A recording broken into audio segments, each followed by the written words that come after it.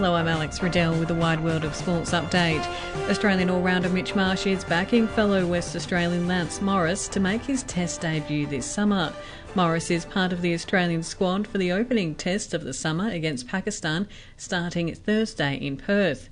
Marsh is tipping Morris will get his chance at the top level soon. I dare say it might be a bit tough the first Test, but I'm sure we'll see Lance at some stage throughout the summer with another packed schedule, and I guess like Greeny, he's got such a bright future. He's certainly the quickest bowler I've faced in the last probably 5 to 10 years. Still in cricket, Nathan Lyon insists his body will be able to handle the rigours of Test cricket. Lyon says he's fully recovered from the torn calf that ended his Ashes campaign prematurely. I had the mentality to rehab this calf injury like no one's ever rehabbed it before, so I feel like I've crossed all the T's, dotted all the I's. Really proud of the work I've done personally, but also with Cricket Australia and the New South Wales medical team. So all in all, pretty happy and very confident. The West Coast Eagles have appointed former Melbourne captain Daisy Pearce as the club's fourth AFLW senior coach. Pearce has donned the West Coast polo at her first media conference as coach today. Pearce says the Eagles are well resourced and ready to head in the right direction. There's some work to do. I acknowledge that there's a gap there, but that excites me. There's no massive environmental factors that we can't shift, so it's over to us, over to me as a coach and us as a coaching group and the talent that we've got on the list to start closing that gap and getting after it, and that challenge excites me. Carlton captain Patrick Cripps says he was impressed with the condition their playing group came back in after the end of season break. You know, sometimes you can build into it, but day one the boys were on, so there's always growth from young guys. I'll single out a few of them. Jackie Carroll's came back in really good condition. He's his fourth year now, so I'm hopefully he can really make the leap.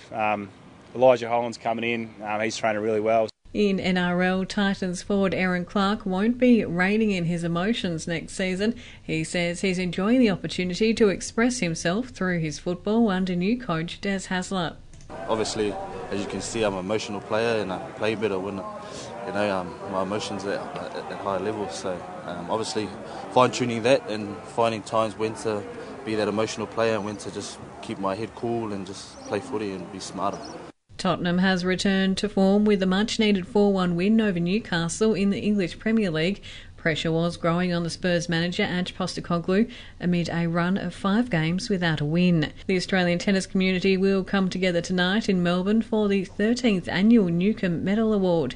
Craig Gabriel is there. The nominees are Alex de Minaur, Matt Ebden, Rinky Hijikata, Storm Hunter, Alexei Popyrin and Max Purcell. They've all had outstanding achievements in 2023. Popyrin and Purcell are inside the top 50. Ebden is part of the second-ranked doubles team in the world. Hijikata catapulted his ranking after the US Open run. De Minaur is at a career-high 12 and Hunter is the #1 doubles player in the world. It's likely to come down to between Alex and Storm. Among other awards will be the best volunteer, junior, tennis club and more. In Melbourne, Craig Gabriel, 9 News. Australian golfer Jason Day has taken out the mixed team Grant Thornton Invitational alongside Lydia Ko.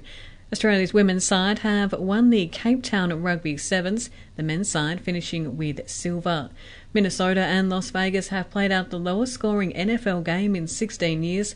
The Vikings have won 3-0 thanks to a lone field goal, while the Ravens defeated the Rams in overtime, while the Bills have downed the Chiefs at 20-17, while it was the Cowboys over the Eagles 33-13. I'm Alex Riddell and that's the latest in sport from the 9 News team.